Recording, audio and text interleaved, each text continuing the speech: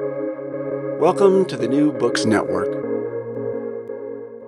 Hello, and welcome to the New Books Network. I am Dr. Melek Fırat Altay, a musician and a neuroscientist by training. I will be your host today. We will be talking to Dr. James Charney about his new book, Madness at the Movies: Understanding Mental Illness Through Film, a unique exploration of how mental disorders are portrayed in classic and contemporary films. Hello, James. I'm very pleased to welcome you to the podcast today. And how are you? I'm fine. I'm delighted to be here. Excellent. So, before we start discussing your book, Madness at the Movies, could you tell us a little bit about yourself, your background, your academic training? Yes, I am a retired child and adolescent and family psychiatrist. I teach at the Yale University Medical School, and I've had a private practice for about 35 years, but I retired a few years ago. I still teach when I am in New Haven, but my wife and I spend half of the year out of the country. We have a place in Italy, and when we are in New Haven, which is where Yale is, I teach at the medical school. I teach diagnosis and interviewing skills. I went to college in the New York area. I went to Columbia University for my undergraduate work. And then the medical school I went to become a psychiatrist, you have to go to medical school first. I went to Duke University Medical School in North Carolina. And then I did my psychiatric training at the University of Washington in the state of, in Seattle, Washington, in the state of Washington. And I have been teaching at Yale and having a private practice in New Haven for almost 35 years, maybe more. Wow, that's very impressive. And clearly, you have a strong interest in the movies. Could you tell us about this interest? How did you become getting interested in movies, and how did this influence your professional life? I've always loved movies. I loved them as a kid. I used to have a habit of going to the movies about once a week in our neighborhood theater. To give you a measure of how old I am, back then it cost about 25 cents to see a movie, and it was often a double feature. But my passion for movies really was increased and I think ignited when I was an undergraduate at Columbia, and I was able to attend the very first course that talked about the history of movies, the history of film, and talked a little bit about the craft of film, how they work. This was years before there was any such thing as film studies in universities, but it was a single course offered by a professor there. They showed films, and then we had an opportunity to hear the professor lecture about them. And at the same time, because I was at Columbia, which is in New York City, I was able to go to one of the several repertory theaters that they had in New York at the time, repertory movie theaters, where they would show classic films, older films, sometimes newer films, but often with a theme, often a double feature. You'd see two films for the price of one, and you'd see two films that were somewhat related to each other in their stories, or maybe had the same star or the same director.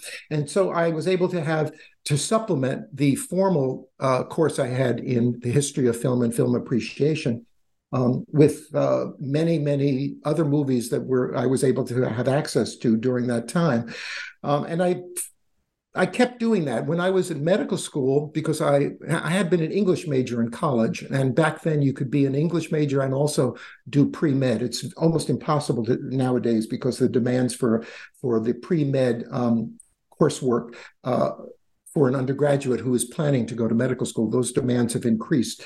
But back in the day, I was able to be an English major as well. So I took some very exciting courses on English literature, and it inspired me to enjoy writing and discover that I enjoyed writing, so that when I was in medical school, even though that was extremely demanding of time, when I had some time off, I would go to the movies, and I even spent the better part of a year or two writing movie reviews for the local newspaper. Again, putting together my interest in writing as well as my interest in film, and also it was an opportunity to stay current about film. So film has always been part of my life. It's basically a hobby initially, but a hobby I took seriously. So I studied, I read, and I tried to learn as much as I could about how films work, as well as simply enjoying them by going to the movies with my wife and my friends. Right. And Madness at the Movies. How did you come to write this book now? Why is there a particular reason why you decided to put this book together? And if you were to summarize the book in one sentence, what would be that sentence? I think the one sentence may be a little bit hard, but I could probably do it in two or three. Let me tell you about the book, and then I'll tell you why I wrote it now. I think of Madness at the Movies as it's a series of informal essays. It's written for any reader who's interested in exploring the experience of mental illness, as portrayed in classic films and also contemporary films. You could think of it as kind of Madness 101 with movies. You don't need any background knowledge in psychology or film studies. It's a chance to look at madness in films that you may not have seen, and so to introduce you to films you haven't seen, but also to give you new insights into a film you may have seen that has madness in it, and giving you different ways to think about it or understand what you're seeing.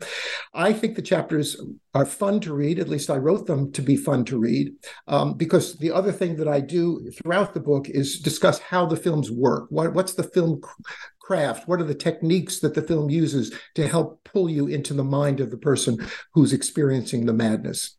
So that's my slightly long elevator pitch to describe the book. Why now? COVID is why now.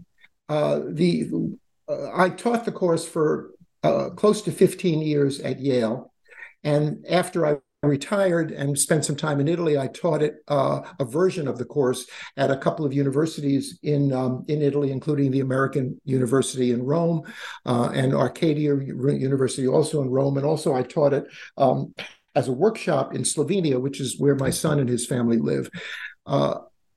So I've always kept my hand in about this course, and I've always found it an interesting course to supplement, to think about. I would always be looking for new movies that might be useful to teach in the course. But over the many years I taught it, I found that certain films, particularly certain classic films, were just extremely well suited to explain and explore the experience of madness. So there were some core films that I used year after year, but almost every year I would teach the course, I would also introduce newer films or different ones. So I stopped teaching that course formally 20 years ago. And then when I taught it in Italy, I was teaching it as up to maybe 4 or 5 years ago. And frankly, I missed teaching it. And throughout this time that I was teaching it, and during the time since I had stopped teaching it at Yale when I retired from New Haven, and we weren't there as much, traveling back and forth to Europe, I always had in the back of my mind, I think there's a book here. I would love to share the experience I had teaching these films, the experience I had with the students who engaged with me and raised really interesting questions, sometimes questions that hadn't occurred to me. I'd like to be able to see, is there a way I can put this into a book that somebody could enjoy and learn from? But I had a hard time figuring out how to do that, because the structure of the courses has always been that I would insist that the students see the films together in a theater-like setting, which I would set up for them, basically a classroom. When it was at Yale, it would be a classroom at Yale, but that had a very sophisticated projection system. So you would be able to watch the film on a screen in a darkened room with a group of people, which is the way you should be watching movies, and hopefully in a big enough screen so that you could really have the film overwhelm your senses, which can happen in the best movie theaters where you have unusually good sound systems as well as a very large screen. So with the students having seen the film together, so it becomes a communal experience, the very next day we would always have the class where we would discuss it, and we would talk about the madnesses that were portrayed in the movie. The film would be fresh in their minds, and they would have all experienced it together. So how do I do that and put it in a book where there's no way I can expect or ask the person reading the book to to organize a personal film festival, though the truth is a few friends of mine have actually done that since the book has come out, which I've been very pleased to hear. But how do I do that without that having to be a requirement? And so it took me a while to figure out how to do it. And also it took me some time to find the time to sit still and actually do it. And what made that possible was COVID and the lockdowns that happened. So all of a sudden was stuck in my house, and something that had been brewing for fully a decade, and that my son had been encouraging me. My son is a widely published writer on the subject of art history. He's working on, I think, his 20th book by now. And he really understood that I wanted to write this book, and he offered to try to help guide me to find a publisher and to write a proposal. And finally, I took him up on it, and I did that. And once I found a publisher that accepted the book, I had the very lovely privilege of, during the time we couldn't pretty much go anywhere, I had a project, and the project was writing this book. And it was fulfilling. It filled my time. It was exciting. It allowed me to relive the experiences I had when I taught the course. And I think I actually came up with a way of constructing the book that someone doesn't need to have taken the course to really be able to appreciate it and enjoy it. So the now is hallelujah for COVID. That's the only good thing I can say about COVID.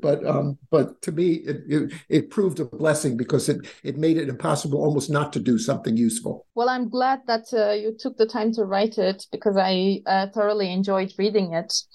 And something that by the way, that makes me feel good that you say that. Thank you.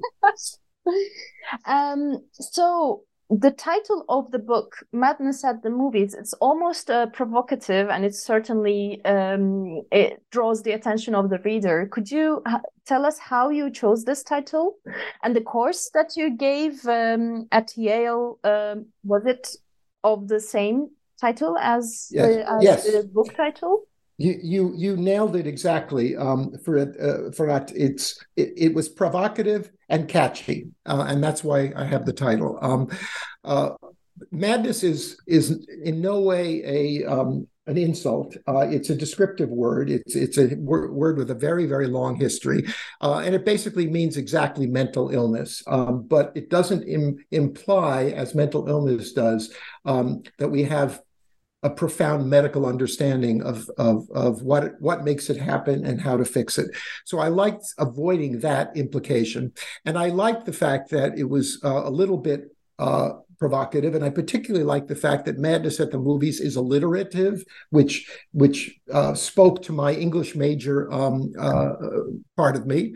And also that anytime I mentioned that title, so maybe I tell somebody I was teaching such a course, or that I was thinking about particular film that I might want to use in the course, immediately people would understand what it was about, and immediately start asking me what films were in the course and suggesting to me films that they thought I should consider. So it was clearly a title that said exactly what I wanted it to say, which is what it's about, but it also suggested that it would be approachable. It suggested that it wouldn't be something filled with jargon or very technical. In fact, it's clinically quite rigorous. I think what I say there is something about all these forms of madness are things that any psychiatrist would agree with, or if they disagreed, they would be respectful of my opinion. But I try to tell the story and explain things in a way that someone would understand without any background and would actually find sometimes amusing. I tell jokes in the book. I tell anecdotes. I digress. I try to make it engaging. And I was hoping that Madness at the Movie conveyed that. I did have a problem, as you are pointing to, at Yale, which is that the course was called Madness at the Movie for about the first 5 or 6 years I was teaching it. And then I'll ruin the story by cutting it short. But the bottom line is that first the Department of Psychology, that was co-sponsoring the course, and then the Department of Film Studies, which was the other co-sponsor. There was a recognition at the university that this was a course that had its feet in 2 different disciplines: psychology, abnormal psychology, and film studies. And in fact, when the co-sponsoring departments agreed for me to do the course, the psychology department wanted 1/3 of my students to be psychology majors. The film studies department wanted 1/3 of the course to be film study majors. And the third, I was allowed to choose students from any other discipline, which I did, because it would have been a desperately boring collection if it was all psychology majors and film studies majors throwing their jargon at each other. So having people from different disciplines kind of leveled the playing field. I had people from English and art people and physicists and computer folks and economics folks and historians and many of them came with a love and knowledge of movies, and many of them knew nothing about it, but were just curious. And to me, that was a wonderful mix. And I'm hoping, frankly, that will be the audience for this book. But anyway, so first the psychology department says, you know what? We don't have any trouble with your using the word film, but we don't use the word madness in our department, and we want you to change that word to psychopathology. And within a few weeks, the film studies person, the dean, called me in and said, we love the course. We're really delighted with it. But we don't use the word movies in our department. We use film studies or film. So what we want you to do is, you can call it madness in film, but you can't call it madness in movies. And the psychology people are saying, you have to call it psychopathology. It could be psychopathology in movies or at the movies, but you can't use the word madness. So the Blue Book, which is the catalog of courses at Yale, after about the 5th or 6th year I taught it, they changed the title to Psychopathology in Film, which to me takes the air out of the title and makes it sound much less fun. And I wanted it to be fun. So I played a little trick on them, which was but by that time, the course was well known. Every year I would have something in the ballpark of 150 students applying for the 25 seats in the class. It was a seminar where the students would sit around a table with me, and I would encourage discussion and questions. The course was well known, and people were interested enough in it that they would sometimes, if they were not able to take it one year, they would come back and say, well, can I take it next year? And so there was an eagerness about it. So I knew that people knew it as Madness at the Movies. So in the catalog, it was called Psychopathology in Film, and directly underneath it, where I was allowed to write a 1-paragraph description of the course, I wrote, Madness at the Movies is a course about. and nobody seemed to object to that. So and we always called it Madness at the Movies. So I ran into a similar problem briefly with my publisher, but from day one, I had made it clear to them that the title was not to be changed, and they accepted that. Also, I discovered that, in fact, a lot of academic books written for scholars, use the word madness in the title of their book. In fact, the irony was, at a time that my press, Hopkins Press, was starting to raise questions about the title, very near where everything else was done. And all of a sudden they say, well, we're not so happy with this title. At which point I said, well, let me remind you, that's the title. I said, and oh, by the way, you're publishing a book with madness in the title in 2 months. So I happened to see that in their catalog. So they backed down, and I frankly am very happy with the title. I'm very happy with the cover of the book. It really pops. And I've noticed that the book kind of stands out among other books when it's sitting on a book table. So in many ways, the publisher has done very well by me, but we did have an issue about the title. I can get stubborn. So if you don't mind, I will use the term madness from now on, as Please you do. Yes. Okay, excellent. So another question that I have in mind is, within the scope of the book, how did you select the types of madnesses to cover? Did you first select the movies that you wanted to cover in the book, or the types of madnesses, and then you looked for classical movies or masterpieces? How did you form the chapters of the book? In other words. That's a very good question, Farhan. Let me think about that.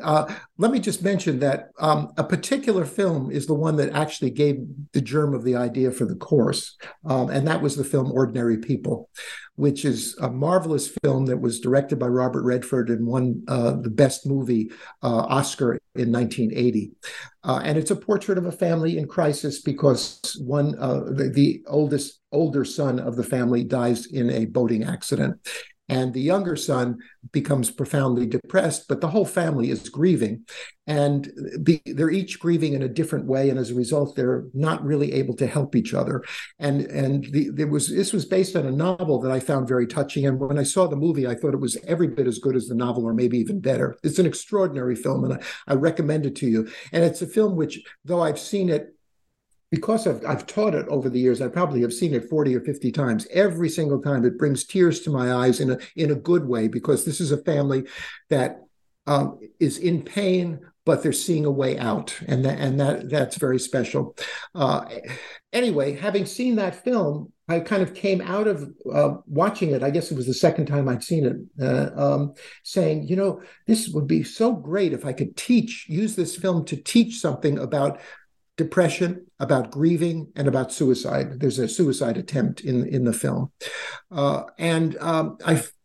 found myself thinking about it along those lines, that it would be a wonderful film to teach. And then I started thinking, are there other films portraying other forms of madness that would be equally useful to teach? And so I started looking for films first, and I would say diagnoses second. But I had certain major forms of mental illness, major forms of madness that I really would want to touch on. And particularly the psychotic illnesses, schizophrenia, and the more extreme versions of bipolar illness with mania.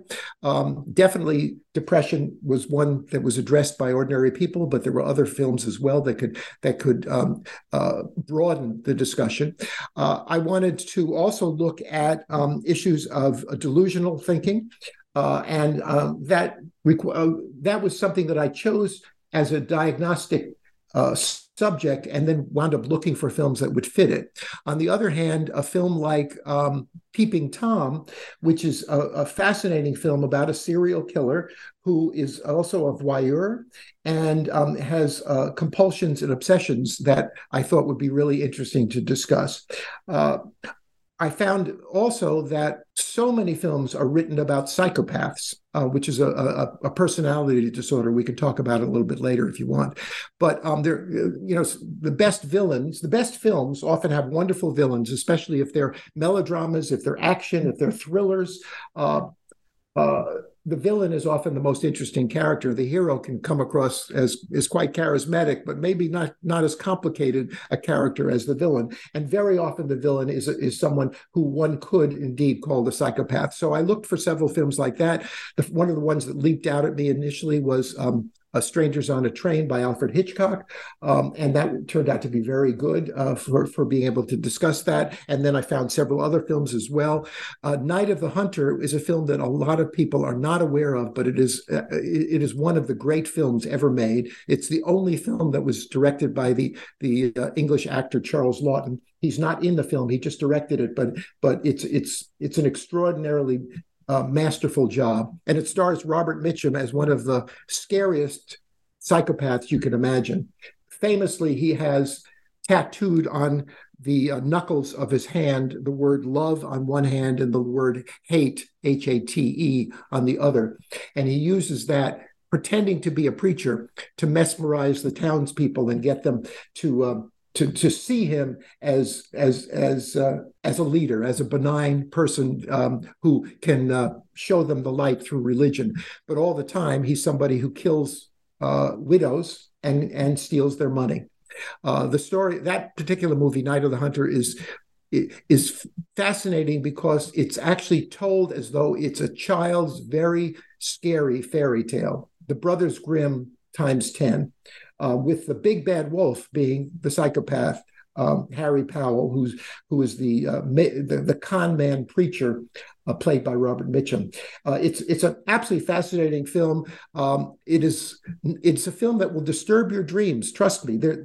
All of the because of this film is from the 1950s. All of the violence happens off screen or just outside of the frame of the screen. So it's not a movie where you're staring at violence in the face the way you can be with some more contemporary films. But it is a movie that is spooky and scary and not a film I would take any child to, but it has the shape and form of a fairy tale. It is on my movie list, definitely. Okay, I would love to hear from you what you think. Don't plan to sleep well that night. But anyway, it's a great film, and it's a film that really holds up well. But sadly, which happened so much, it happened with this film. It also happened with Peeping Tom. It did very, very poorly at the box office when it came out. The studio didn't know what to do with it because it was so strange. I mean, imagine a fairy tale about a serial killer. You just, that doesn't seem to make sense to most people until you experience the film.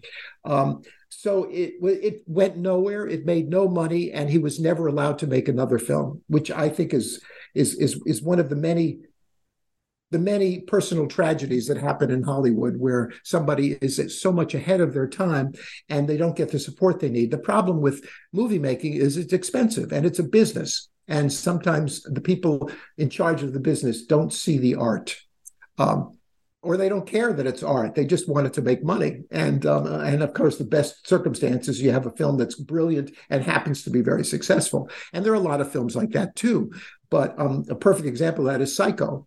Psycho is a brilliant film and very unusual. It was totally unusual for Alfred Hitchcock's catalog of films, because he was famous for doing thrillers, doing films with a lot of suspense. But the last thing that anyone imagined he would ever do is a horror film. And that's what Psycho is. Also, that he would do a black and white film in a time when every other film was in Technicolor, because they were trying to distinguish movie-going from watching television. And back then, television was still black and white. So he makes a black and white horror film. And rather than destroy his career, it was so successful, it put him up on a pedestal even higher than he'd been before. And it made him a ton of money because the studios wouldn't pay for it. So he paid for it himself, and he really got his money back. So sometimes it's a good thing, and sometimes it can ruin a career. I like telling those stories in the book too. But Psycho, we look at and raising questions about whether it's a portrait of multiple personality disorder or what we call dissociative identity disorder these days, DID. It's the same thing as multiple personality. And of course, there have been a lot of movies about multiple personality. And one of the things I do in the book, which I always did in class, is though we would have a featured film, we would also look at film clips, excerpts from a handful of other films that dealt with the same madness, but showed it in different ways, because many a classic mental illness can present in different ways, and also can be explored and looked at and conveyed in different ways too. And so it's good to see it in as many different forms as possible. And I do that in the chapters, in sections I call other visions in each chapter. But I also did it in the class, where I would actually project film clips from these other films. So with Psycho, we look at a handful of films that show multiple personality disorder, but also show what I think is the diagnosis in Psycho, which is basically he is having a psychotic experience. I wouldn't label it as schizophrenia. I'm not sure exactly what the category of his psychosis would be, but his psychosis is that that his mother is still alive, and that he can engage with her by becoming her.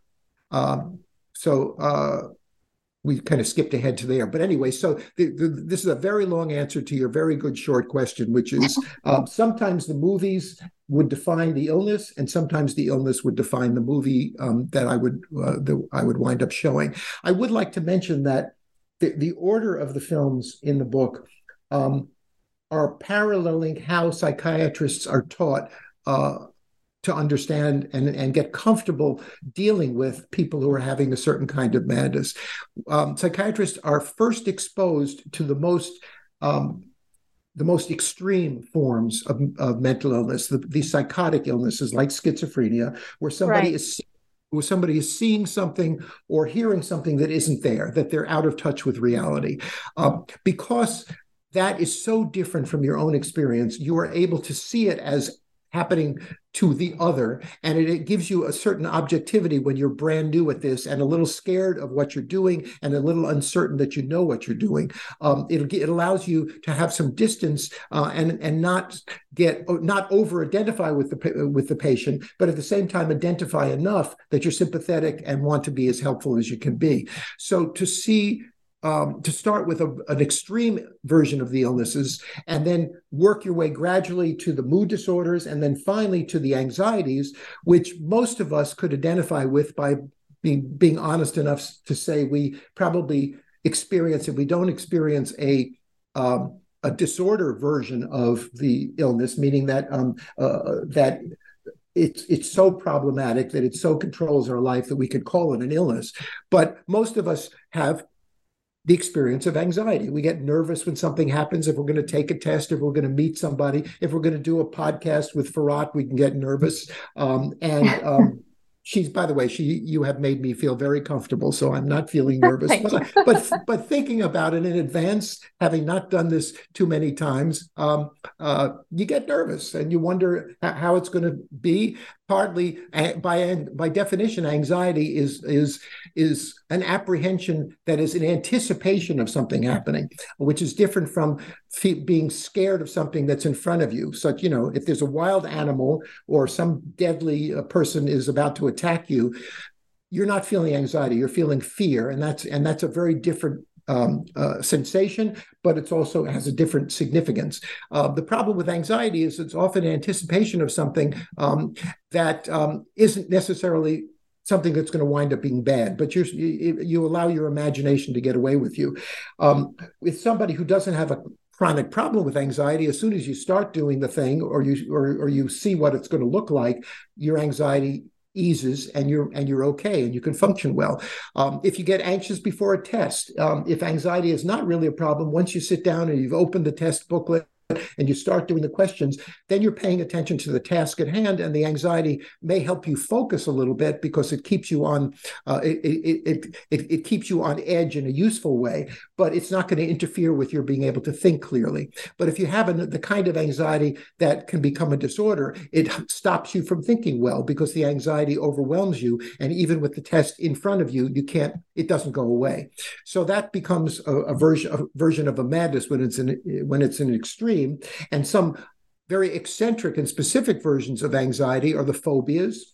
And I would bet almost everybody listening to this has some kind of level of a phobia of something. In the book, I admit to having a phobia of heights. And it's been lifelong. It's much, much better now. But to put me in a very high place at the edge of a cliff, I'm not so comfortable. I will back away from that cliff and I might say, no, thank you, I'm not going there. So a phobia is something that you will avoid to avoid the feeling anxiety that it produces. Obsessive compulsive disorders are basically compulsive behaviors to avoid the anxiety of something catastrophic happening. And the compulsive behaviors can be very odd and eccentric. And what differentiates them from someone who's outright psychotic is the person who's doing something strange. Like when he goes into a room, you can see this in the movie As Good as It Gets with Jack Nicholson, who has OCD, obsessive compulsive disorder. When he goes into a room, he has to flick the light switch 5 times and he counts. And when he opens the door, he has to turn the lock 5 times before he can go in the room. And then we see that he obsessively washes his hands because he has a problem with germs. So when someone is doing these eccentric behaviors, what differentiates them from being psychotic is that they know that these are silly. they know that there's no real reason for them to do something like flicking a light switch 5 times before they can stop and move on. But they can't not do it. And that's the definition of a compulsion. And if they have these kinds of compulsions, then they're dealing with an anxiety disorder that we call obsessive compulsive, because it has certain qualities to it, which we could talk about a little bit later if you'd like. So there are wonderful films that portray that. There are wonderful films that portray bipolar illness, which is something that we talk about. And the structure of the book is to start with the most severe and to end up with what I call garden variety madnesses, things that most of us have experienced with, most of us can identify with. And by the way, that's the reason the movies that show them are more often comedies rather than the dramas or the thrillers that you will see with somebody who is psychotic. With the psychotic illnesses, we start out with Through a Glass Darkly, which is a portrait of a woman with schizophrenia. She's been sent home from the hospital, supposedly doing well, but with the possibility of having a relapse. And we see how it affects her family. It's basically a movie with only 4 people, all members of the family, all responding to, trying to be helpful this woman who is beginning to once again have both delusions and hear and see things that are not there. And then the film that, to me, hits this particular diagnosis most powerfully is a movie called Repulsion, directed by Roman Polanski, and is a portrait of this woman, Carol, in London in the 1960s, who, after she is left alone in the apartment by her sister, begins to deteriorate and become increasingly delusional, hallucinating. The apartment takes on a life of its own. The walls melt. The ceilings crack. They don't really. That's what she's seeing. If we were there watching her, we wouldn't see any of this. But this is what her experience is, and the film conveys it powerfully. And then it becomes a bit of a thriller because of her delusions, she winds up killing one young man who is trying to help her, and she misreads his actions, and killing another one who is not trying to help her but is trying to hit on her. And she doesn't misread that, but her reaction is rather extreme, and she winds up killing him too. One of the things that I actually talk about, both in the class and in the book several times, is that the violence that is shown in these thrillers is not typical. It's not normal, even for people who have a psychotic illness. If there is some violence, it is more likely that they will do violence to themselves, that the voice in their head will tell them to do something to hurt themselves rather than to hurt somebody else.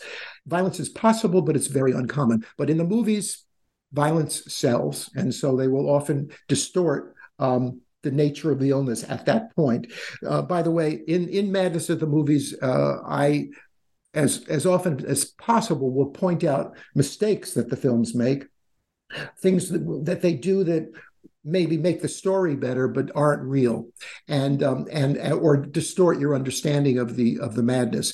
So even the best movies will have some of these errors, but even if that's the case, the error itself can give you something to talk about, so you can understand the fact that it's a mistake, and the fact that it's an exaggeration, the fact that it's very rare. That helps you learn a little bit more about the particular madness of each chapter. Right. I'm afraid I ran on. My apologies. No. That was great. That was a great overview of the different types of madnesses that you discuss in the book. Actually, I would like to go back to the very beginning of the book, and you discuss a great movie there, One Flew Over the Cuckoo's Nest. Yes. So could you tell us why you start your book with this movie? It's a very good question. I would say 9 times out of 10, when in casual conversation, I would mention that I was writing a book called Madness in the Movie, someone would say, "Oh, is One Flew Over the Cuckoo's Nest in there?" Right. It's a very well-known movie. It is a movie that displays a lot of different madnesses, mostly in the background. It's unlike the movies that if you notice in the book, though One Flew Over the Cuckoo's Nest is the first movie in the book, it is also discussed in much less detail than the other movies. And there's a reason for that, which is it really isn't about madness. And the major characters do not have a madness that is easily characterized. What's good about it is it paints a portrait of mental hospitals at a certain time. And it also has in the background an array of people experiencing different, quite severe forms of madness that you can notice and can help your observation skills. Because if I give you the assignment of, as you're watching the film, notice the people in the background, notice their behavior, and ask yourself, what questions might you ask these people to help understand the fact that they're acting so strangely? There's an old man who is kind of dancing by himself to a music only he can hear. It looks like he's doing a waltz, but he's all by himself, and there's no music in the air. There's another man who is splaying himself against a wall as though he's being crucified,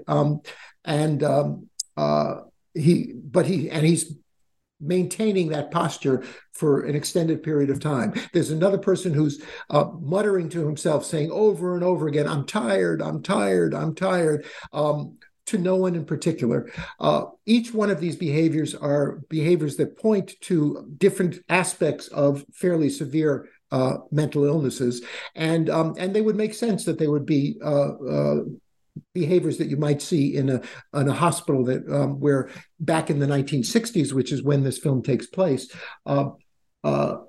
it's a hospital where people went and stayed for a very long time because they had very severe and very intractable diagnoses. But the film doesn't explore them very much, and it does not allow you inside the head of any of those characters to understand why they do what they do. In many ways, the one character we get to understand in terms of how he sees the world and how he thinks is Chief Broom, who is the majestic, enormous Indian, Native American, who for much of the film is totally silent. And in fact, somebody calls him a deaf and dumb Indian. We discover that he can talk and that he can hear and that he chose to be mute. And he says that he chose to be mute because he wanted to make himself as invisible as possible, having seen what trying to engage the white man did to his father. It made his father become dependent on alcohol, and the alcohol killed his father. And so he sees anything that might make him appear like too much of a presence in the face of the boss would possibly lead to his demise. Now, even as I'm describing this is a little bit delusional. And in fact, what's interesting is that the book by Ken Kesey, which is told in the voice of Chief Broom, we discover he's got a very elaborate delusional system. He's absolutely convinced that he's in the hospital because there's a paranoid conspiracy against him by a group called the Collective that is putting him there because they see him as dangerous. When they made the movie, they left all of that out, and they actually changed his backstory to be one that focuses on the experience of his father and not wanting to duplicate that experience. But that's the only glimmer we have into what's behind somebody's behavior.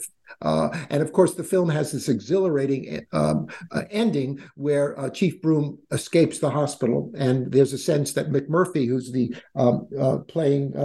character played by Jack Nicholson. By the way, this is the role that made Jack Nicholson a superstar, and he's very, very good in it. He plays Randall McMurphy, who kind of tries to stir things up in the hospital, and he likes to kind of poke his finger in the belly of people in charge. But he doesn't realize that they have a power that he didn't realize he gave to them when he allowed himself to be hospitalized. He thought he was going into the hospital and was going to be kind of like going to a resort spa. Little did he know that they could force him to have treatments that could be profoundly disabling. And the treatment that ends the movie, he's had a lobotomy, which basically removes his personality. And so it ends sadly for him, but with an exhilarating sense of possibility for Chief Broom. Anyway, it's a very good movie. It's very entertaining. It's absorbing. It is actually not a great movie to study madness, but it's a movie everybody expects to see, and it's worth talking about at the level that I'm talking about it. So that's why it's there. Yes, excellent. And you, as you have already mentioned, you really discuss delusions and hallucinations in relation to schizophrenia. And for our audience who may not be very well aware of the symptoms of this mental illness, could you pinpoint the hallmark symptoms of schizophrenia? And are there different types of schizophrenia? Because you discuss it under delusions and hallucinations in one chapter, and then you discuss it again under acute psychosis phase, let's call it, in another chapter.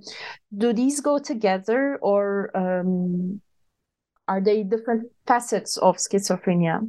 There are different facets of schizophrenia. The acute schizophrenia, the acute psychosis that is in the chapter about repulsion, is showing someone who up until that point has not shown evidence of disease, evidence that she is ill. She has a few eccentricities, but nothing that would draw attention or cause for worry. So what we're seeing is her first psychotic break, her first episode of losing touch with reality. In the previous movie, Through a Glass Darkly by Ingmar Bergman, which is a wonderful film in Swedish with subtitles, but very much worth seeking out. This is a woman who has had a psychotic break previous to the movie. She's been hospitalized, she's been treated, and she's better, and she's sent home. And so we're seeing somebody who has had an illness that is now defined. It's understood to be chronic because schizophrenia is a lifelong illness. But the hospital is hoping that she's well enough to be able to function outside the hospital. And we discover that, in fact, that's not the case. But what happens is her returning psychosis is nowhere near as intense or as violent, but is every bit as destabilizing because she becomes preoccupied with an imagined opportunity to commune with God and to actually see God and have a conversation with God, and that this can all happen if she can figure out a way to get through the wallpaper of her attic room and into an imagined room on the other side. And then she's terrified when she thinks she sees God, and it turns out that God looks like an enormous spider. At which point she is terrified, and we see her terror as a behavior that is profound and upsetting to her, but also upsetting for us to watch. In Repulsion, we actually get inside the head of Carol, and we see her apartment distorting, and we see changes happening in her apartment that are what she is seeing. So we're actually able to experience the visual hallucinations and the auditory hallucinations, the sound she hears that are not there. What makes for schizophrenia, and it is the most serious of the chronic madnesses, chronic meaning that it lasts a long time. Once you have it, you have it. Schizophrenia, almost by definition, does not wax and wane the way a bipolar illness does, where you can have an episode of mania or depression and then it gets better, but then it may come back, or it may come back in a different form. With schizophrenia, if you have it, the only way it can go away is if you are treated.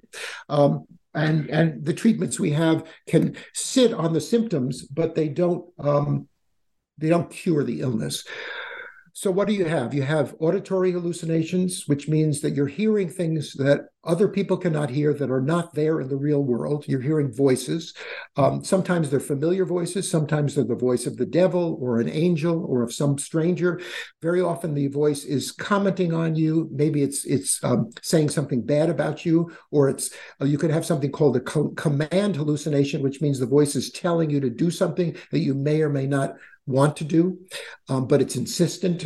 And sometimes the thing it's telling you to do is a bad thing, like hurt yourself or say something that will be upsetting or painful to someone else. So those are auditory hallucinations. The visual hallucinations is that you are seeing something that is not there. You are seeing a creature that is not there. You're seeing a person that is not there. You're seeing, in the case of repulsion, the apartment transform and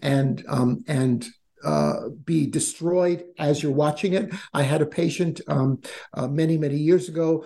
What she saw, which was terrifying to her, is that every time she looked at somebody, their faces would melt. Like ice cream melting, Right. and it would scare her terribly. And you could imagine she would just hide from the world.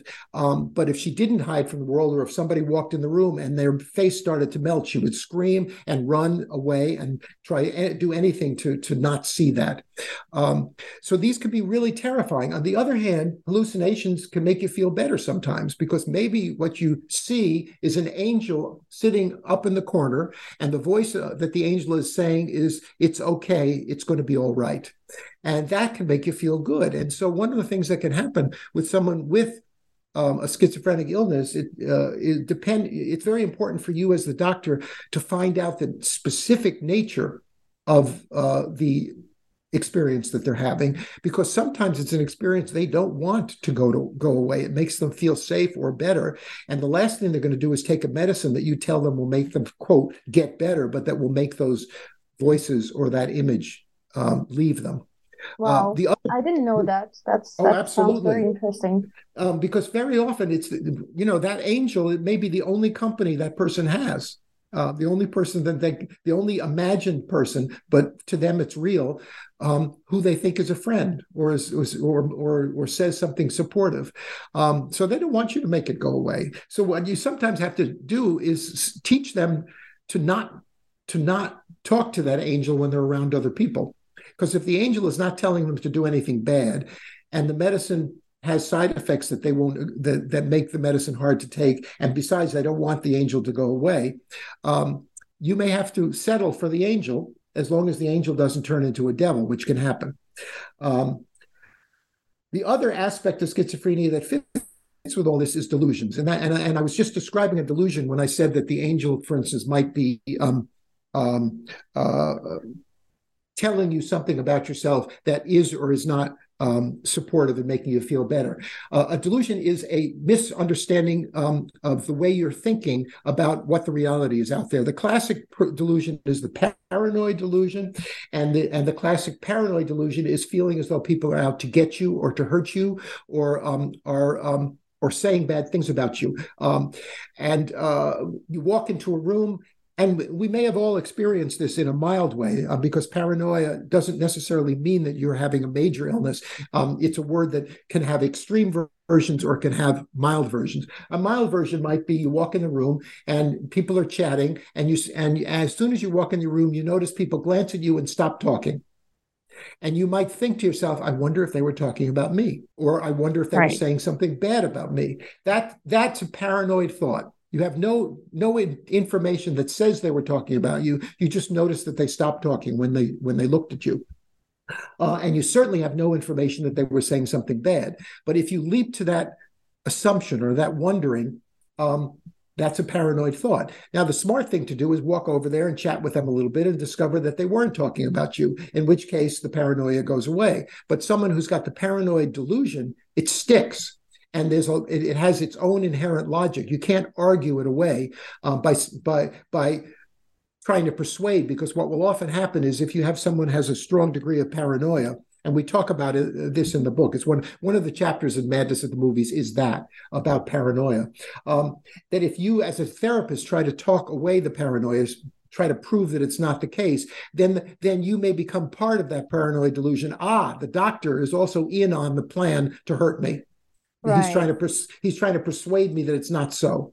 So you have to be very careful. The message you as a doctor have to convey is, I hear what you're telling me. It doesn't make sense to me. I don't think it's so, but tell me more. And what's useful there, especially if someone is in the beginnings of a psychotic process, is there's often a part of them that is saying, I wonder if it's true, this thing that I'm thinking. And if you can support that, may help them not get into a worse understanding of the delusion, where basically nothing you say will make a difference. So to catch it early and to make it clear that you're not going to confront it, but you're going to express your doubts about it. That's a good way of helping the person maybe understand that doubting about it is not a bad idea. And then maybe we can even figure out a way not to believe this scary thing. An extreme version of paranoid thinking is the classic, I'm in the basement now, I've invented an anti-gravity machine, the FBI is following me because they want to take my invention away, and when I go up outside, there are invisible helicopters that only I can see that are hovering around, and they're following me because I'm so important. All of that's paranoid. Now, what's interesting about that is that's paranoid that suggests that you're special. And it might even be saying, the paranoia might actually be saying that the helicopters, the invisible helicopters that nobody else can see, that those helicopters are there to protect you. That's also paranoid. By definition, paranoia is imagining that things are about you that aren't about you, whether they're bad or good. Usually they're bad, but they can also be good. That reminds me of The Beautiful Mind. There was with Russell Crowe. Yes, that's true. How does that remind you of it? What's the part of it that connects? It was a while ago that I watched the movie, but I remember a case where he believes that he's working for the secret agency, and then he's paranoid of all the people around him. Yes, that's right.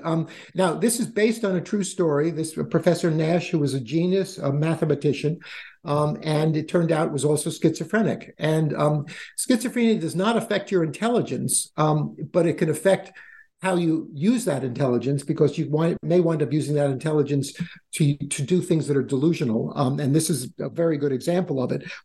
I actually include that movie in the chapter about paranoia and about psychosis. The problem with Beautiful Mind is it does a wonderful job of getting us into the mind of the lead character so that we see the world the way he sees it. And when he suddenly has an awareness of the fact that maybe what he's thinking is delusional, he does it because he's smart and he thinks about it, and it doesn't work that way. He also does it because he's got a devoted and loving wife, according to the movie. Unfortunately, a loving relative is not always a cure. It can be absolutely powerfully important to help somebody get the support they need. It matters to have somebody who cares about you and cares for you. But having somebody be devoted to you isn't going to make this illness go away.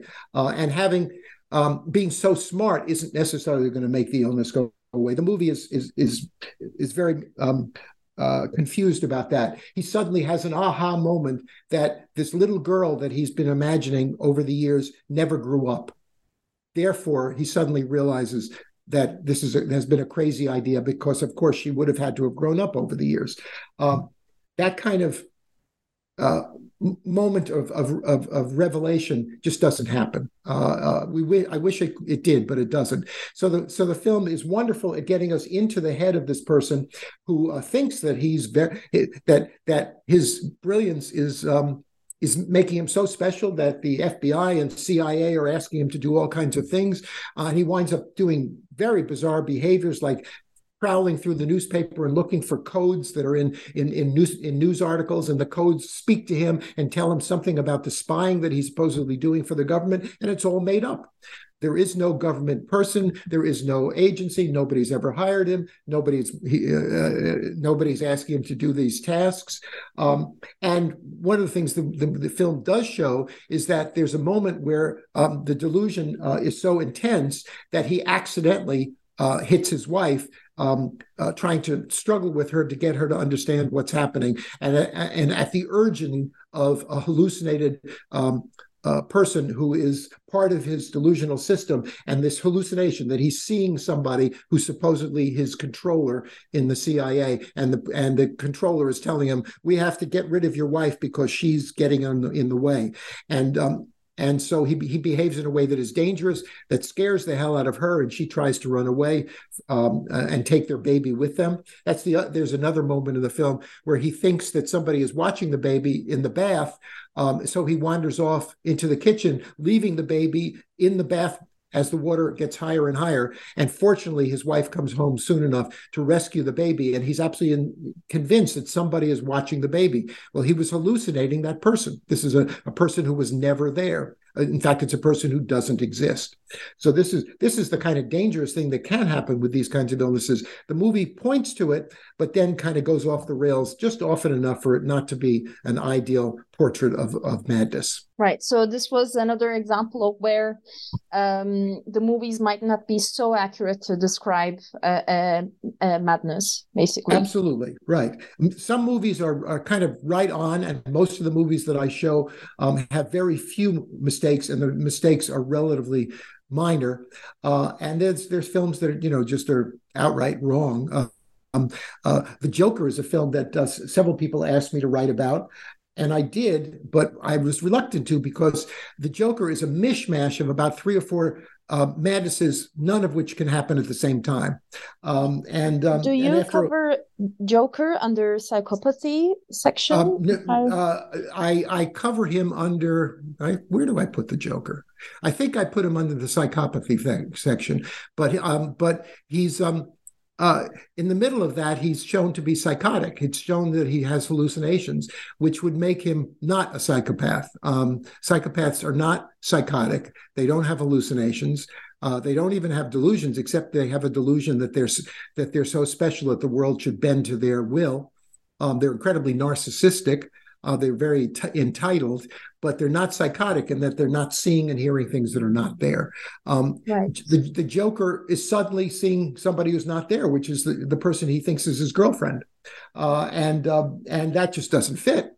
And it doesn't fit with his other behaviors. So make up your mind, folks. Don't forget, this is a cartoon character we're dealing with, and it is a very powerfully effective movie in many ways. Yes. and Joaquin Phoenix does a beautiful job. And this is one of those roles that every actor wants to play. Jack Nicholson played the Joker in another version of the Batman series.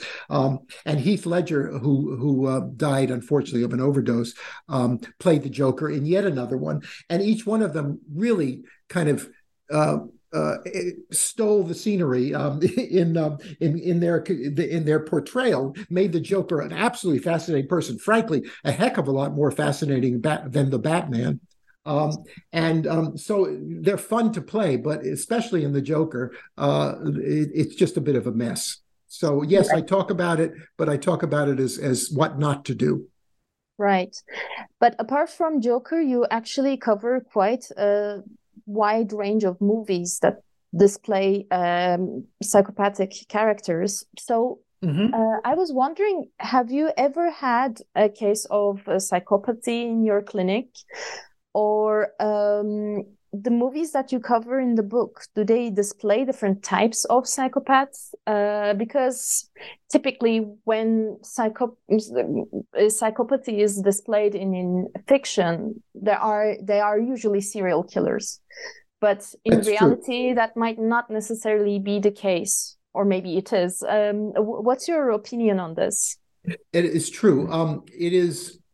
It is true that not every psychopath is a serial killer. It is also true that if you look at the people who are serial killers, a large percent of them are psychopaths, and the rest are psychotic. Right. Okay. So psychopaths can be serial killers, but they usually are not. But they behave badly to other people in ways that aren't necessarily murderous. Usually they get into trouble with the law because invariably a psychopath is someone who will never think that he needs a therapy.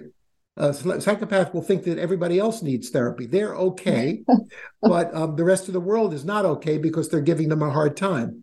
The psychopath is very comfortable in his own skin in a way that most people who have some kind of madness are not. And so how will they get into therapy? They'll get into therapy because they're in jail, or they're get into therapy because a judge orders that they have to be in therapy, otherwise they'll be in jail. So most psychopaths are terrible patients. They're also very good liars. So you have to be very careful about what they say, because half of what they say may not be true.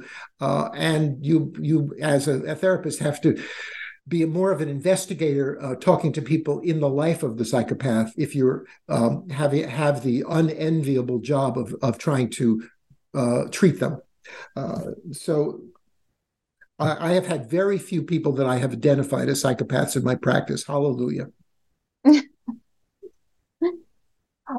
So this Psycho by Alfred Hitchcock, the name of this movie is quite misleading, isn't it? Because actually the character has nothing to do with psychopathy. Yes, it is misleading. So the word psycho, I mean, I would never make a book called Psycho in the title, because psycho is both a pejorative. It's an insult. To call somebody psycho is like calling them crazy. That's also an insult. But it also implies it may imply nothing more than somebody's got a violent temper. Somebody's having a major temper outburst, and you say, "Oh, he's psycho." And that's not a diagnostic term. There is no diagnostic term called psycho. Psycho simply means it has something to do with the mind. And that's why there are things like psychopath, which means somebody has something in his mind that is a problem. The path suggests that there's a disorder there. And by the way, a psychopath is a personality disorder, which is different from the kind of madness that is an illness that where you can point and say, this illness started at this time. Even someone with schizophrenia, where schizophrenia very often happens, shows itself first in adolescence or in the early 20s. And sometimes you can look back and say, well, there was something a little strange about this person, even as young as age 10 or 12.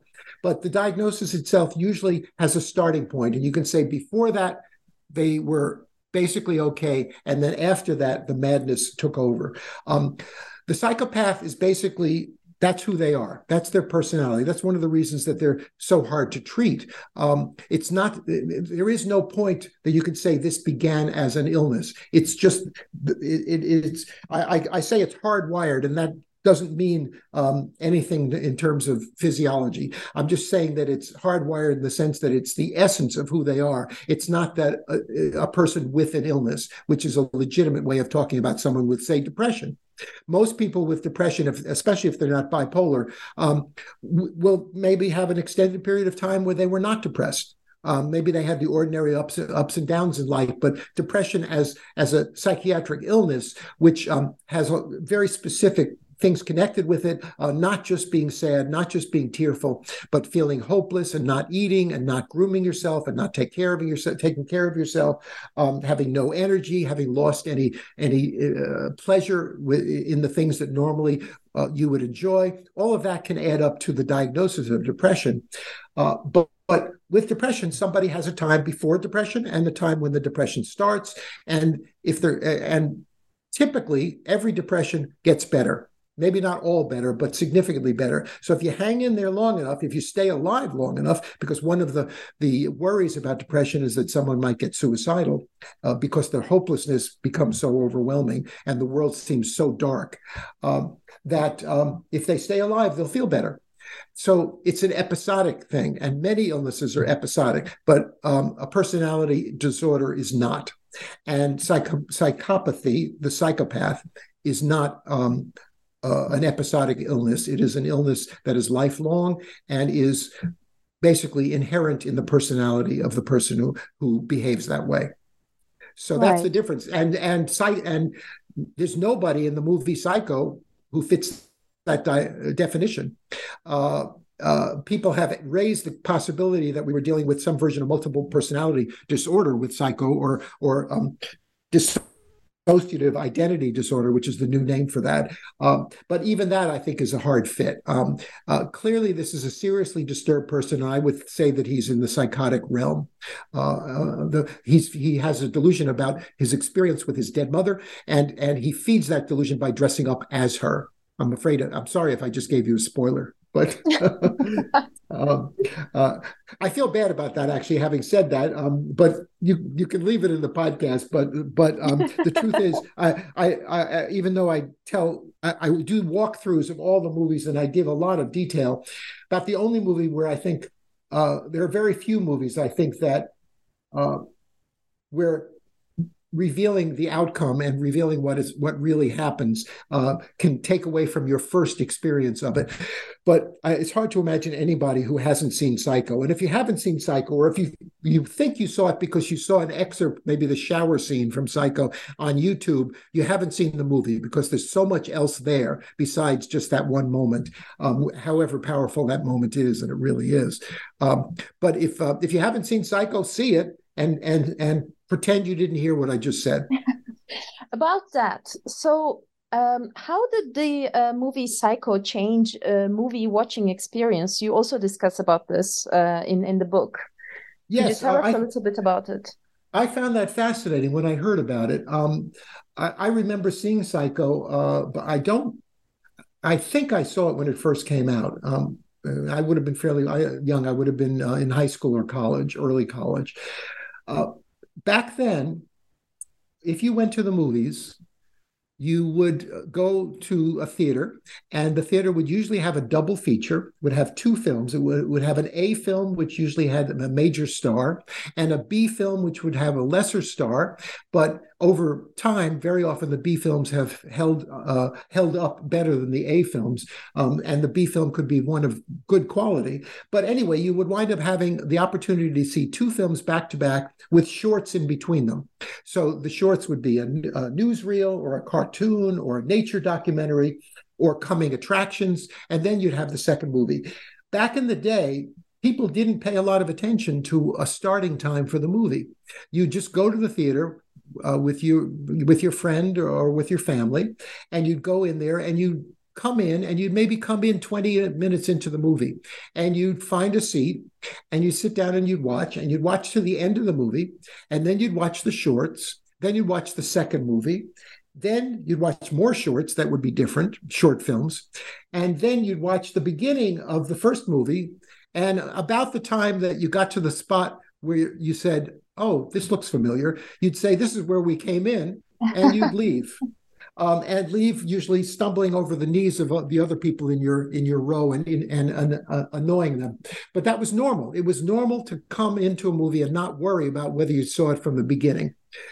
Now, this was a serious problem for Alfred Hitchcock with Psycho, because he did something in Psycho that had never been done before. Actually, that's not true. It was done before less than a year earlier in the film Peeping Tom in England, but that film had such a little impact, and it has its own story about why that had such little impact that basically Hitchcock was the first person to do this. He killed off a major star in the movie, and he killed her off halfway through.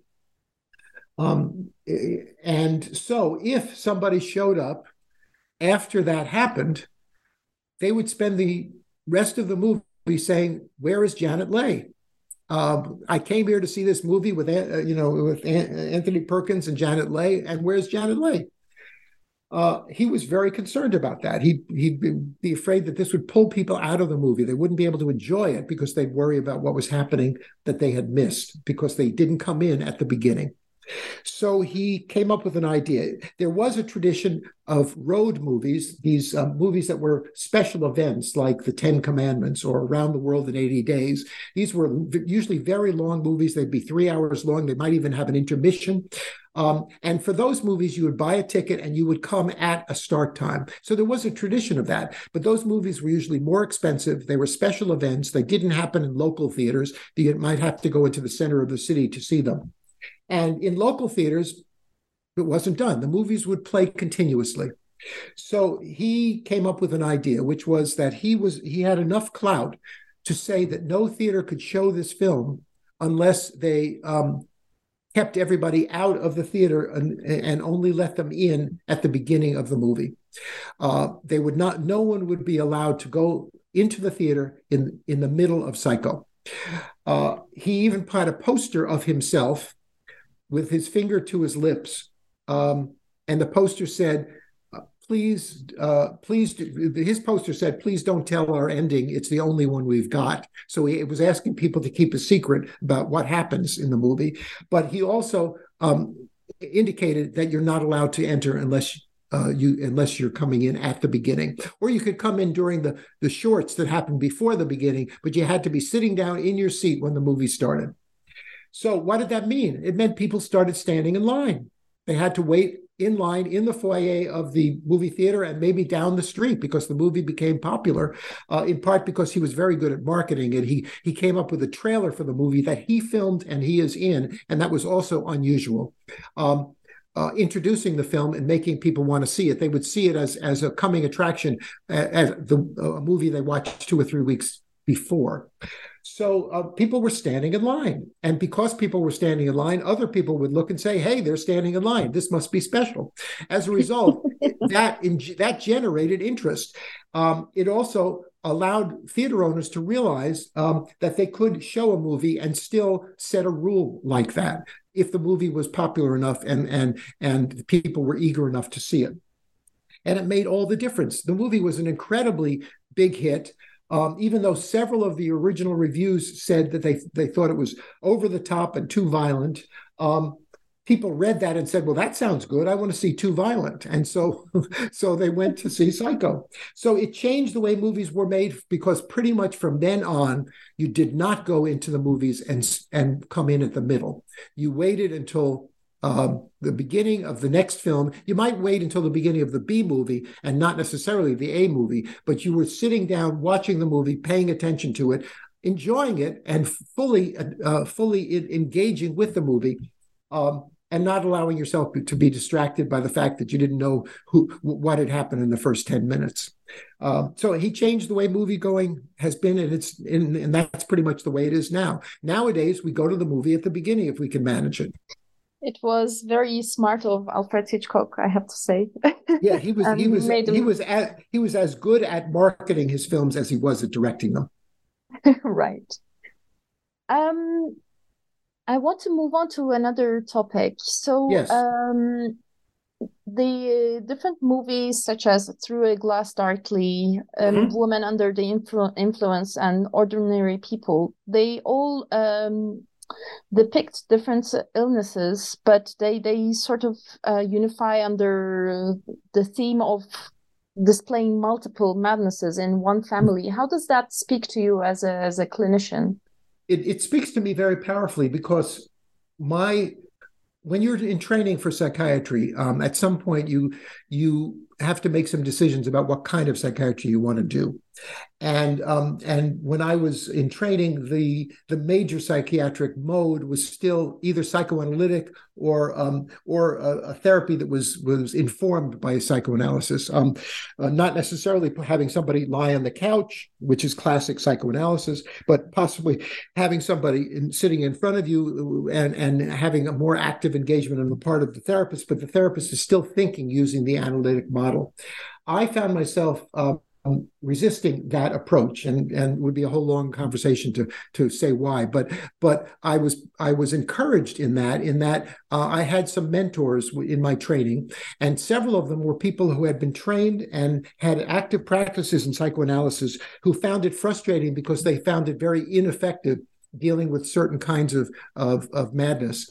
It's Freud himself was smart enough to say, you should never do psychoanalysis with someone who's psychotic, because by not making eye contact, by giving them the instruction to free associate, to say whatever comes to your mind, that makes it way too easy for the psychotic person to kind of go off the edge, because you're giving them no feedback about reality. You're asking them to tell you uncensored their reality, and that's not a good thing. So he knew that was not good, but it turns out it's relatively ineffective with other diagnoses as well. And even when it works, it's an enormous commitment of time and money. Usually in classic psychoanalysis, people would have to come 3 or 4 times a week and not make any decisions unless the analyst agreed to them. So you kind of put yourself under the influence. Speaking of a woman under the influence, you put yourself under the influence of your therapist in a way that is a little, making you a little bit childlike, a little bit overly dependent. Anyway, these analysts got frustrated with psychoanalysis and looked in search of a different modality. And at the time, family therapy was beginning to be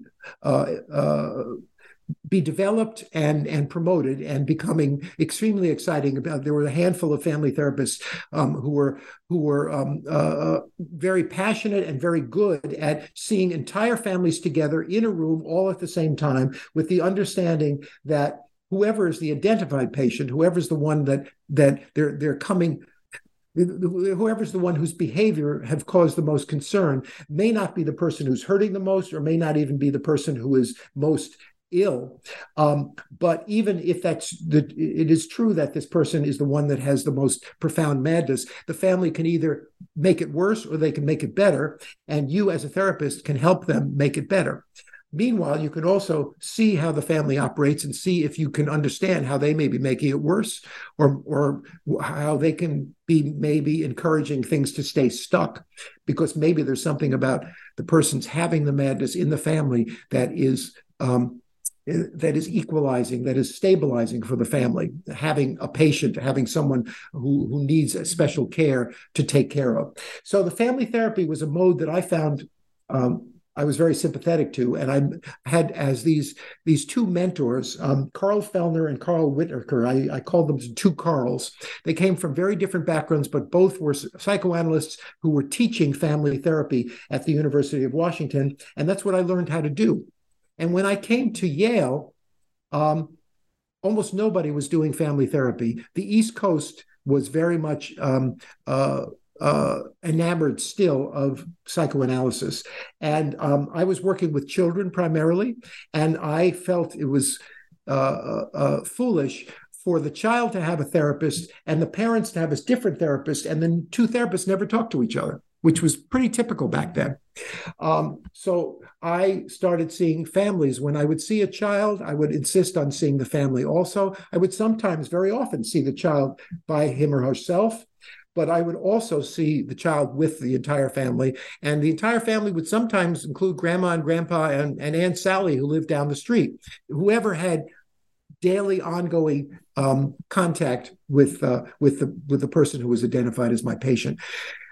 So I am very sympathetic to any movie that understands that just looking at one person with a madness is not sufficient to understand all of the dimensions of that madness. And the films that you mentioned, Virat, are films that do show how the madness affects the family and how the family affects the person who is suffering from that madness.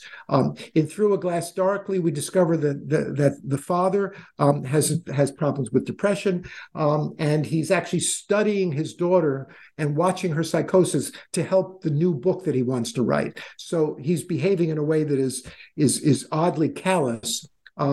But it protects him from really allowing himself to feel how upset he is about what's happening to his daughter, to his adult daughter.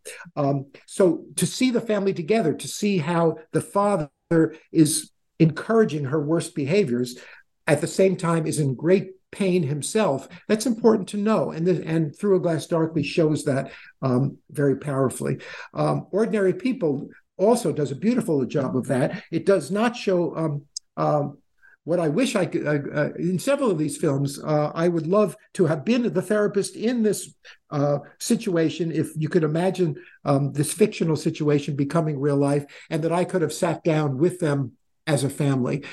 In Ordinary People, the young man Conrad, who's having the hardest time with depression and grief at the loss of his brother, and particularly is upset with his mother treating him as though he has to just snap out of it and act normal, because it's important to her, for there to be a level of normality in the family, pretending as though nothing has ever happened. At the same time, she is really hurting, but she won't admit to it. She won't acknowledge it, but we see it in private moments. But she can't allow anybody to talk to her about it or to touch it. It's too tender. And for her son, he has his own problems with that, but the difference is they get him to see a psychiatrist. And one of the things that made Ordinary People inspire me to teach the course, and also inspired me to write the book, is it has one of the best portraits of psychotherapy that isn't buried in the analytic passivity, but is in fact engaging in an active way with the patient, and is very supportive, but at the same time very clear about what the rules are that will most likely make the therapy work. It's a really good portrait of it. Judd Hirsch plays the psychiatrist.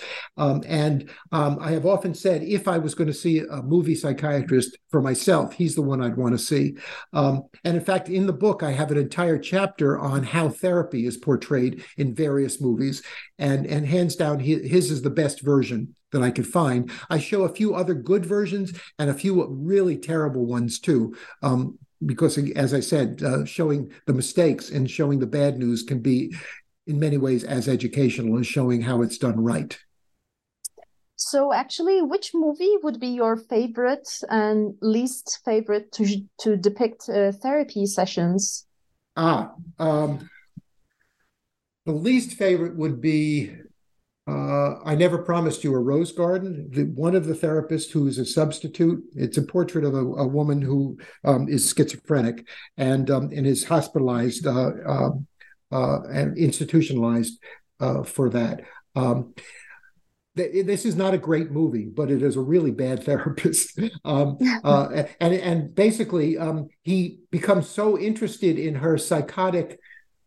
She has an elaborate delusional system. She's imagining that she is controlled by these creatures from another world who kind of look like a caricature of Neanderthal cavemen. But she feels as though there's something caretaking in their rigidity, and they can often be incredibly damning and say things to her that make her want to hurt herself. But at the same time, she somehow feels devoted to this world. It has its own language. And when she starts using the words from this language, he pulls out all these dictionaries and he's trying to find out what language they might really be from, and he's treating her as though she's a specimen on a microscopic plate that has to be poked. There's no sense of him understanding her humanity. And what's good about the film is that she has a much better therapist who's her regular therapist. And when she uses this strange language, what the therapist does, which is the right thing, is to ask what the language means, ask how she feels about the language, ask how it's used, to basically say, you can talk about your world. I want to understand your world. I want to help you leave it, but I want to understand it first. And this other guy is not doing that. Another really bad therapist is the therapist in the movie Harold and Maude, who basically talks at the patient the whole time. Right. I could give you, and probably the single worst therapist of all, but is meant totally to be comic, is Peter Sellers in What's New Pussycat. Of course, yes. And just before he sees his patient, Peter O'Toole, he has a major temper tantrum like a child pounding on the floor. Then he gets up and immediately asks about the sex life of his patient. And halfway through the session, they switch positions, and now he's on the couch and Peter O'Toole is sitting in the chair. So, but that's a farce. But the problem is some of these other films, like I Can Never Promise You a Rose Garden, is portraying something that unfortunately may be a little bit too close to what some people really experience. A therapist who's more intellectually interested in the illness than actually trying to help. Right. Well, this has been really fascinating. Could you maybe tell us about what you're currently working on? Do you have a new book coming up that you're working on? Well, I do have a new book. What's been fun for me is that coming out of the fact of this book, I've been able to teach a mini course again based on the book. It turns out the Yale alumni has something called the Yale Alumni College, which is kind of adult education for people who graduated from Yale years ago. And they offer a handful of courses every year specifically to Yale alumni. So I presented the fact of my book and that I would like to teach a course. So I'm teaching an abbreviated course. It's 6 weeks instead of the normal 12 to 13 weeks of a school semester. But I'm teaching a course based on the book, and it's been fascinating because I'm dealing with folks who are about my age, many of them retired, very different backgrounds, lawyers, professors, people in business, and a few younger folks who are just a few years out of graduate school. I have 18 students, and it's just been an enormous amount of fun. I have 2 more classes, and then it's going to be over. What I am working on is almost finished with a book that I'm writing with my son. I think I mentioned earlier that my son is an art historian who's written close to 20 books, and his subject has nothing to do with psychology. But one of the books that he just published this past fall is called The 12-Hour Art Expert. And it's a book that is it's a little bit like the Dummy book series. It's a book that explains in very basic terms, but very correctly and with a lot of useful information about a subject that maybe you have no experience in. So his assumption is that there's a world of people who might be interested in art, would like to know a little bit more when they go to a museum, would like to know a little bit more about what happens when they read about a painting that's been stolen, for instance, what's so special about that painting. So, but they don't know much about it. They never had a chance to take a class, or they never had experience when they were younger going to museums. And so he wrote a book that is a primer about art history, and it walks you through all of some major works of art from ancient times all the way to modern art. It helps you understand what's behind them, how to see them, how to think about them, and tell stories about them. Anyway, this book has been done very, very well, got very good reviews, and his publisher liked the idea of maybe turning it into the beginning of a series, like the Dummy series, which is the Dummy book of fill in the blank. And there's probably 30 or 40 titles now. So my son and I told Noah that I was feeling a little down in the dumps. I wasn't depressed, but I was feeling a little empty when I finished all the writing of the book and the copy editing and finished vetting the index. And all of a sudden there was nothing to do except wait for it to come out 6 months later. And I was feeling a little bit at sea. And he said, why don't we write a book together? And he said, when I finish a book, this is how he winds up writing 20 of them. When I finish a book, I've already started the next one. So I don't allow myself to feel at sea because I always have one foot in the next project. So I said, well, I don't have that, but let's do something together. So between the two of us, we came up with the 12-Hour Film Expert. And so we have been writing together a book that is like his art expert book, but will be an introduction to people who don't know much about film history, or about particular types of film, like film noir, or about classic Hollywood films, or about musicals, or about the heist film. What are the typical things that make that film fit a particular genre? What are the things to look for so you'll know this is a good film or it's not so good? And what are some films that you really should see if you're interested in that kind of film? So we finished 10 chapters and we have 2 more to go, and we'll have our 12 chapters. So that's my project. I've been working on that since I finished this book. Wow, that sounds amazing. I'm looking forward to it. Yes, it is amazing. And I have to say, I got a very nice son who kind of takes care of his pop. And could you tell our listeners how they can find more information about this book and the upcoming books? I am not widely in social media, but the book Madness at the Movies is currently available in any independent bookshop. You might have to ask them to order it, but they can order it and have it for you in a day or two. It is available at all the online sources like Amazon and Barnes & Noble. It is available as a printed book. It is available as a Kindle ebook.